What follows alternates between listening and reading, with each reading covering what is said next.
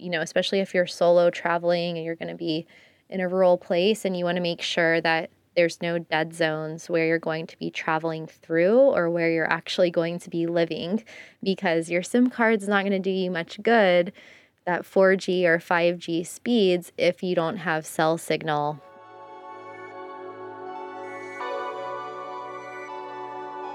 Welcome to Badass Digital Nomads, where we're pushing the boundaries of remote work and travel, all while staying grounded with a little bit of old school philosophy, self-development, and business advice from our guests. Hey there, Kristen from Traveling with Kristen here, and welcome to episode 159 of Badass Digital Nomads. I get a lot of questions from you guys each week, and so I thought it would be a fun idea to do kind of a listener FAQ calls type of podcast. And I picked a few questions from the feedback form, which I will link to in the show notes. So if you want to ask me a question to answer on the podcast, you can click that form, fill it out in about 30 seconds or so, and submit your question for a future episode. And in today's episode, I also wanted to include a few questions from one of my consulting clients, Andrea, because I thought she asked some really great questions. Now, Andrea moved temporarily from Colombia to Dubai for a few months, and she had some really good questions in her consulting calls with me. So I wanted to share some of those answers with you today.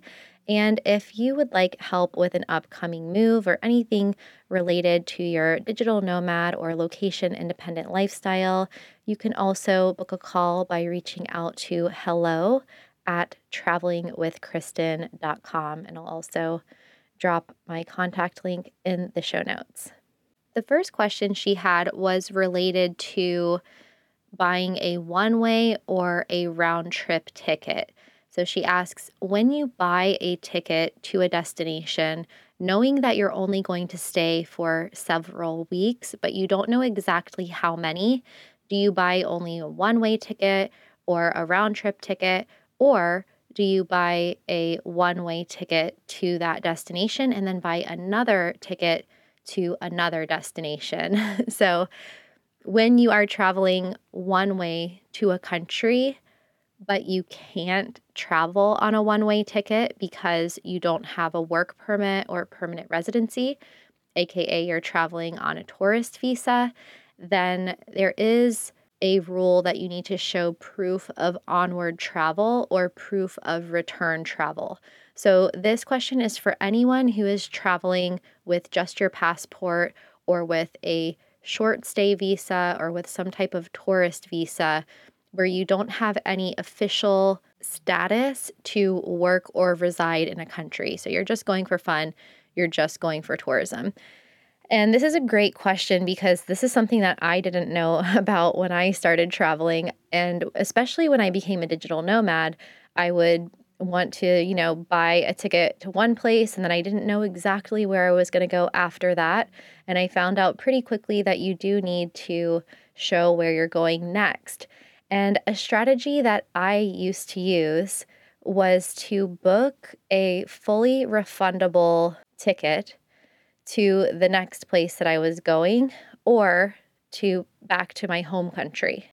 So if I booked a one-way ticket to Sweden, I would also have a fully refundable one-way ticket coming back to my home country for another date within the time period that was allowed on a tourist visa.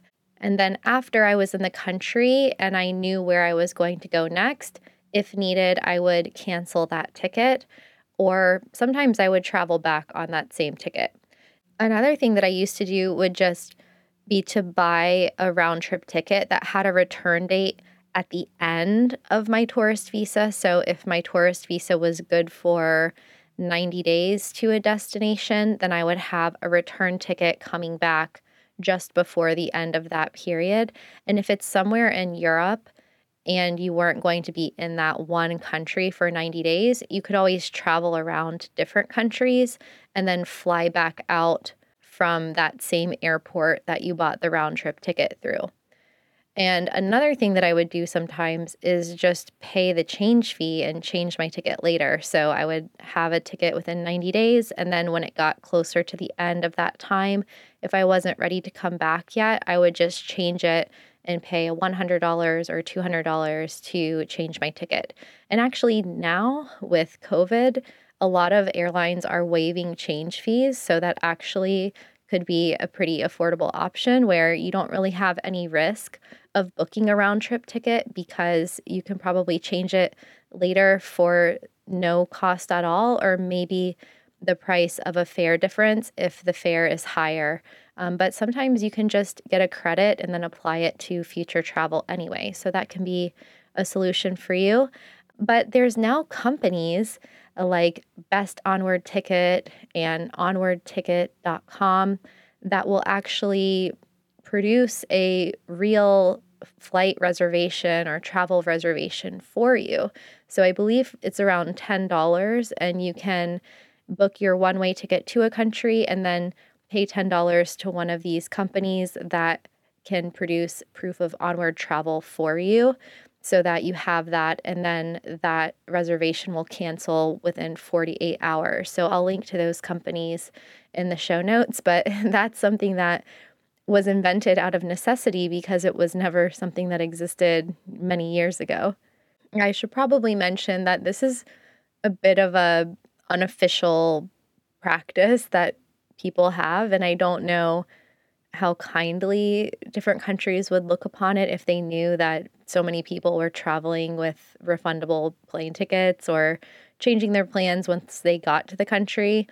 So that remains to be seen. I think if a lot of people are doing it, then maybe there will be some more oversight or some more rules regarding that. But the main reason for that is that the countries just want to ensure that you're not moving there one way and staying there.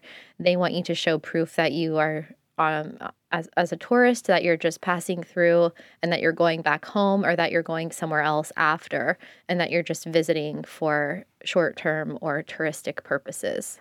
And your proof of onward travel doesn't necessarily have to be in the form of a plane ticket. It can also be a train ticket or a bus ticket or any other type of transportation that proves that you will be exiting the country's borders and going to another country. And then another related question she had to the round trip destinations question was, with a passport that allows you to stay in the Schengen zone in Europe for up to 90 days, do you have to buy a round trip ticket entering and leaving from the same country, or can you buy the ticket for one country and then the exit ticket for another country? So if you're from a country like the US, Canada, Mexico, Colombia, Japan, South Korea, there's a lot of countries that can enter the EU Schengen zone of 26 different member states for up to 90 days without applying for a visa. It's basically visa-free travel just with your passport. Would you have to have a round trip ticket to a country in the Schengen zone like France, Spain, Portugal, and then back to your home country round trip? Or could you have two one-way tickets to different places? And the answer is that you could have a one-way there and then another one-way out to another country that was outside of the Schengen zone within those 30 days. And it could also potentially be a cruise ticket, a train ticket, any type of transportation ticket that brings you out of that region. Another question that she had was about buying SIM cards in different countries. So she asks, if you have to buy a SIM card in each country, does it mean that you never have a fixed number and that in every country that you go to, your phone number changes? And the answer to that is yes and no. So let's say you're leaving your home country, you're going to be traveling around for an undetermined amount of time to different countries. You want to know what you want to do with your SIM card in your home country. This is something that I actually have a whole lesson on in my private group coaching program called Ready to Relocate. I'll also drop a link in the show notes if you're interested in getting more information about that. But just to kind of give you a summary of what you could do in this scenario, is that in your home country, you could get an international plan, or you can actually cut off your number if you don't want to pay for it and you're not using it. So some people like to use an international plan such as Google Fi that they can keep their phone number and it can travel with them to different countries. And then with some Android phones, you can have a dual SIM phone. So you can actually have two SIM cards in one phone. You can keep your regular number, you can have another local international number as well. But if you were to be using a SIM card in different countries, that phone number would change in each place that you go to. But most people, most foreigners who are traveling and using international SIM cards are using them for internet purposes. So you could make local calls using that SIM card, but for most people, they're not going to use those phone numbers for their businesses. If you want to have one stable phone number that travels with you everywhere, you would need to either get an international plan from your home country or an internet number through Google Voice or Skype or any of the other types of providers that can forward to you to different numbers around the world, or that you can answer online. So that's a solution as well. I personally travel with two phones. I like to keep a US number and not change that number. And then I also have an unlocked phone that I use for international SIM cards, but that's not typically a number that I give out to people. That's just if I need to make a local phone call within Serbia, I use that SIM card because it will be cheaper to call usually than calling from my US number or from a Skype or a Google phone number. And even if you're out walking around using the internet from your local SIM card, it won't affect your ability to reply to people on iMessage, for example, if you're using your iCloud email or whatever your Apple email is for iMessage, whichever email you have registered. It won't affect if you're answering people through Messenger or one of the other internet messaging apps. And also with WhatsApp, you can choose to use the same phone number without updating your number every time you change countries and you change SIM cards. So that's a nice feature. And it's probably the same way with Telegram or Signal. I'd have to check on that. And then along the lines of telecommunications, I have received a lot of different questions in the FAQ forum about what are the best ways to communicate when abroad. Someone asked, they didn't leave their name, so I don't know who this was, but they asked if I have one phone for local calling and another for international. And I kind of already answered that, but the answer would be yes. I tend to use my local SIM card for local calls and my international plan for other types of calls. But really, I tend to use Skype or another type of online service for making international calls if it's cheaper. So I'll just compare my T-Mobile plan. In some cases, like in Canada and Mexico, it might be the same price as making a domestic call in the US, but in other countries, it might be more expensive than calling online. So I'm always looking for the best way to communicate with people. And sometimes that's through a FaceTime audio call. Sometimes it's through Zoom or Google Hangouts or another type of web app. Sometimes it's through WhatsApp audio. Sometimes it's through video calls. And, less and less are we making actual landline phone calls. But when I do, I'll either use my international plan or I'll use like Skype or Google Voice. And they also ask if I use the same phone for local and international calls, and that would be no, unless I'm switching out the SIM cards, and then technically it would be the same phone, but I just use, my US phone or my local phone. And another thing with local calling, so if you're going to another country where you're buying a local prepaid SIM card, then you're only going to have so much credit on that SIM card before you need to reload it. So always check with the phone companies to see what types of prepaid plans they have. Usually, postpaid monthly plans aren't available unless you're a resident or a citizen. In some countries, it could be possible. Like if you're going for 3 months, you might be able to get a monthly plan, but it's usually for 1 year contracts and it's usually for residents. So when you're looking at those prepaid plans, if you're going to be using your local phone number to make international calls, that could eat up a lot of the credit pretty quickly. So that just means you need to recharge it more often. And sometimes recharging the prepaid SIM cards can be a pain. It just depends on the country that you're in and how easy it is.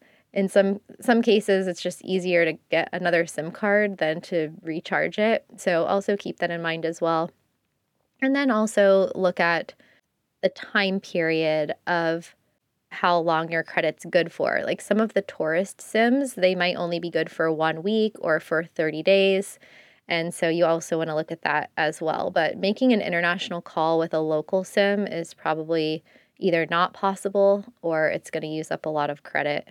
But I know in some countries I've been to, I've been blocked from making international calls from that phone. So it's usually just better to use an online app. And then they also ask, okay, if WhatsApp and Facebook Messenger are good for international calls, what do you do when there's no Wi-Fi nearby? And in that case, you could still use those platforms to make calls. You would just be using your data. So if you are walking around in Prague and you have your local Czech SIM card and there's no Wi-Fi to make Wi-Fi related calls, then you could just turn your Wi-Fi off and use your data to make those calls. But these days, there's so many Wi-Fi networks that it's a pretty good chance that you could find one nearby. There's a Wi-Fi app called Wi-Fi Finder that I'll link to in the show notes where you can look up networks. And then there's also a lot of times public networks in parks and places like that. And some cities could have Wi-Fi everywhere. You never know. And there's usually also Wi-Fi in the tourism board areas or stores. And then, of course, in cafes, if you buy something, you can usually ask if they have Wi Fi too.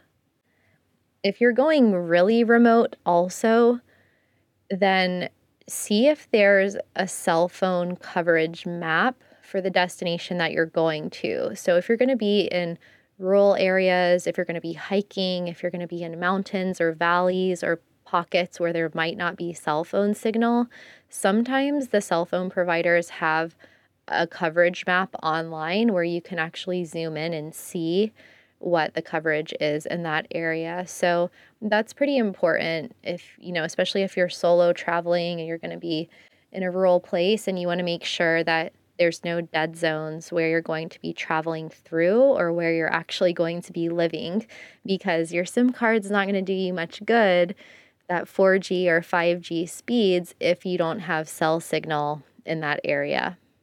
Andrea also asked about travel insurance, and she asked my opinion over if she should use the insurance that comes with her credit card or if it's better to buy a separate policy. And I do think we're about due for probably a whole episode talking about travel insurance and travel insurance versus health insurance. I wrote a big section on that in my book, in Digital Nomads for Dummies, because it's something that gets very confusing because there's so many different types of insurance out there, especially when it comes to traveling and health insurance. And so it can be confusing to navigate.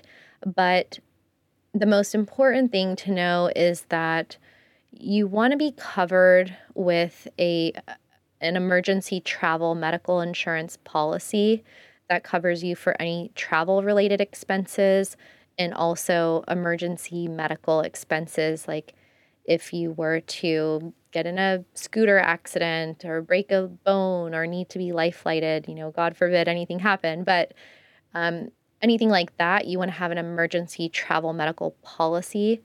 And that would be like a short-term coverage that you can get through a company like Safety Wing, which I'll link to in the show notes. Also, World Nomads, or there's a lot of different providers. You could go through your airline because you'll probably see that prompt when you book a plane ticket. They ask if you want insurance, but I always decline that because it's always the most expensive option or one of the more expensive options, and usually with not the best coverage. So I always decline the kind of impulse buy that pops up when you book your plane ticket, and I go and look for a separate policy. I just used Safety Wing to go to Montreal, Canada, and it was only for a week. And I think my policy was only like $7 or $14 or something like that. I don't quote me on that. I need to check, but it was really, really affordable.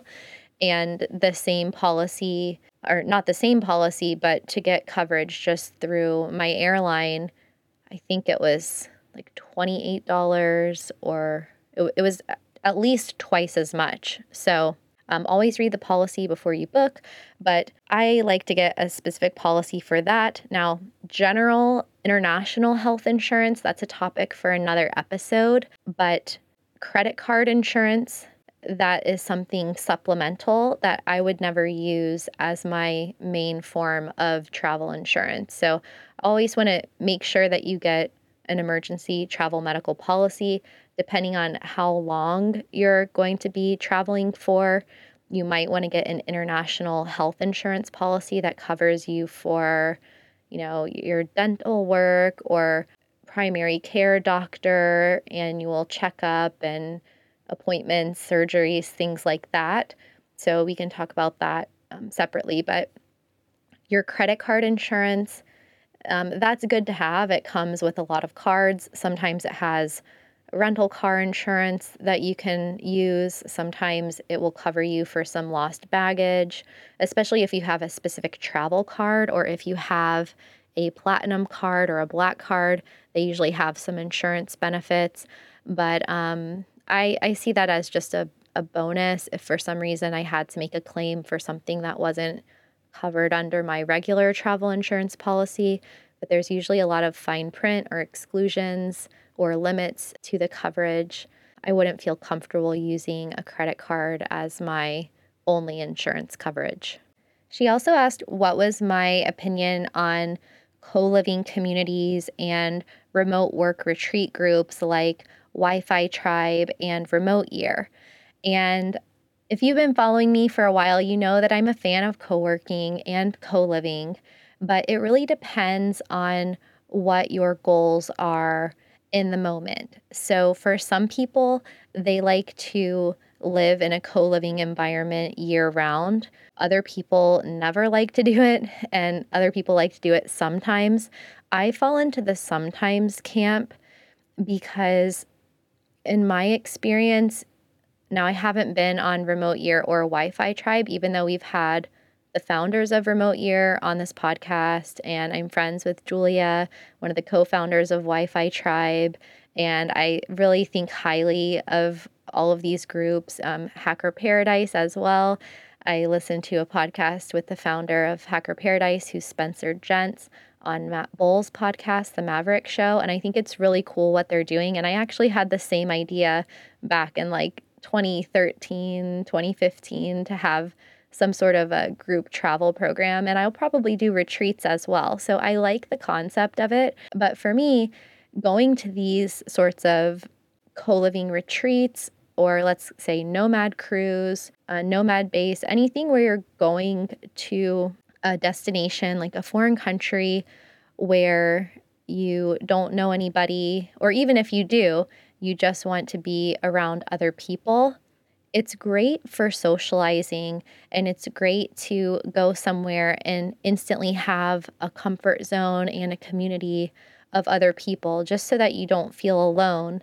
And I also see it in a way, it's almost like a conference or a mini mastermind in a way, but much more intimate, because if you travel to a conference for work, you probably only meet people for maybe a few minutes, a few hours. You might be there for 1 day or 2 days, maybe 3 days if it's a really long conference. So you get a different sort of like surface level interaction with people compared to when you go and join one of the co-living communities or one of the work and travel retreat groups. So when I'm going to those groups, I like to really be focused on meeting people and getting to know them really well and spending more of my energy in socializing and networking and strategizing with people, sharing ideas, learning from them.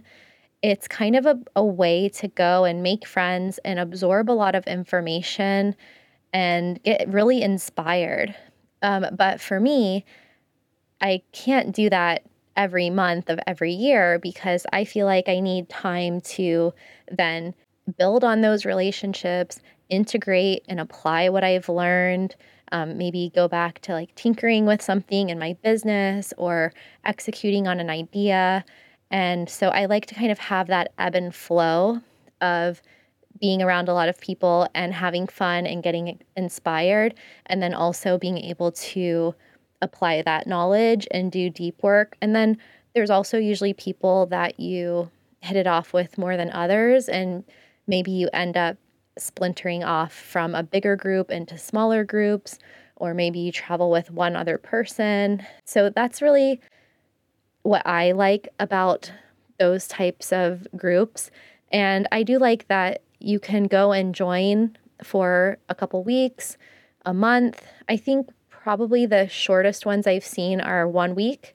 And so if you're in between projects or in between destinations or you have like some downtime from work, it's great to go jet off for a week or so or even a month and go live and travel with one of those groups. Of course, you can work there at the same time. They are highly focused on making sure that you have comfortable accommodation and that you have Wi-Fi and co-working space, and then also usually some fun excursions and other kinds of extras and bonuses and things like that. So I do think that there's definitely a lot of value in those kinds of communities. It's really good for if you have a home base and you just want to go on some short-term workations, so to speak. But there's also people that live that way year round and they'll travel, maybe 1 month or so to a different destination throughout the year, either with one group if it's one of the longer programs on Remote Year, or sometimes the groups are changing every 4 to 6 weeks or 4 to 8 weeks. And then usually these types of groups have an alumni association so that you can connect with people long term. As with anything, there's pros and cons to every decision, just like there's pros and cons to a destination that you would choose. There's pros and cons to solo travel versus group travel.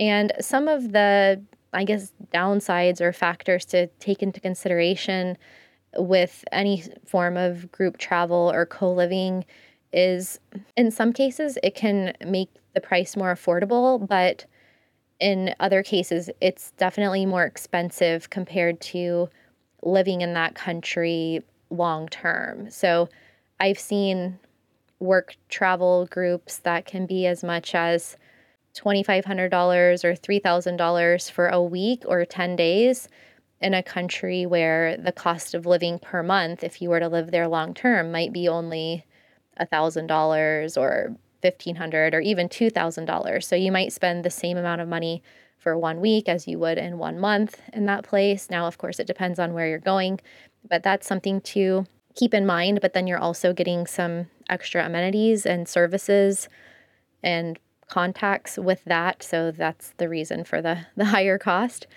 And another thing is just privacy. Like some people like living on their own and they wouldn't want to live in a shared house or building with other people. And so it could depend on how introverted you're feeling at the moment or how extroverted. I also talked to a client who went to one, I can't remember exactly which company it was or which destination it was, but she booked a month there and then she got there and she really didn't like it, but she felt like she had to stay because she had paid for it in advance. And so she just stuck it out for the whole month, even though she didn't like it. So that's also a risk as well. Whereas if you're traveling by yourself, you have more flexibility to, like, if you don't like a place, you can just move on. But meeting people is always a really big concern when you're traveling to a foreign country. So this is one of the fastest ways to meet people, although the people that you meet may or may not be from that country. They might be from a lot of different countries. But if you're looking for kind of the more adventurous way of exploring the lay of the land on your own, then, traveling on your own or solo traveling might be the best route for you. But I like to do maybe a month or so of co-living per year. At least that's what I was doing before the pandemic, like 2018, 2019. I was doing a couple months per year of traveling with other people or co-living, even before that with non-digital nomads, with just my friends. And then I would balance that out with a few months of just solo travel and still meeting with people in the places that I went, but just not living with them. So we have a lot more questions here. There's questions about what to do with money, how to send money internationally, the best way to send wire transfers, how, when, and where to exchange money, when to use the local currency. So let's do another episode talking about more of the kind of financial side of travel and some of the FAQs there, travel credit cards, things like that, and call it a day for today. So I hope you're having a beautiful morning, afternoon, or evening wherever you are in the world. And if you have a question for an upcoming listener questions FAQ episode, then fill out the feedback survey in the show notes. And if you'd like some more private one-on-one attention, send an email to my team and I at hello@travelingwithkristen.com. And see you again next week.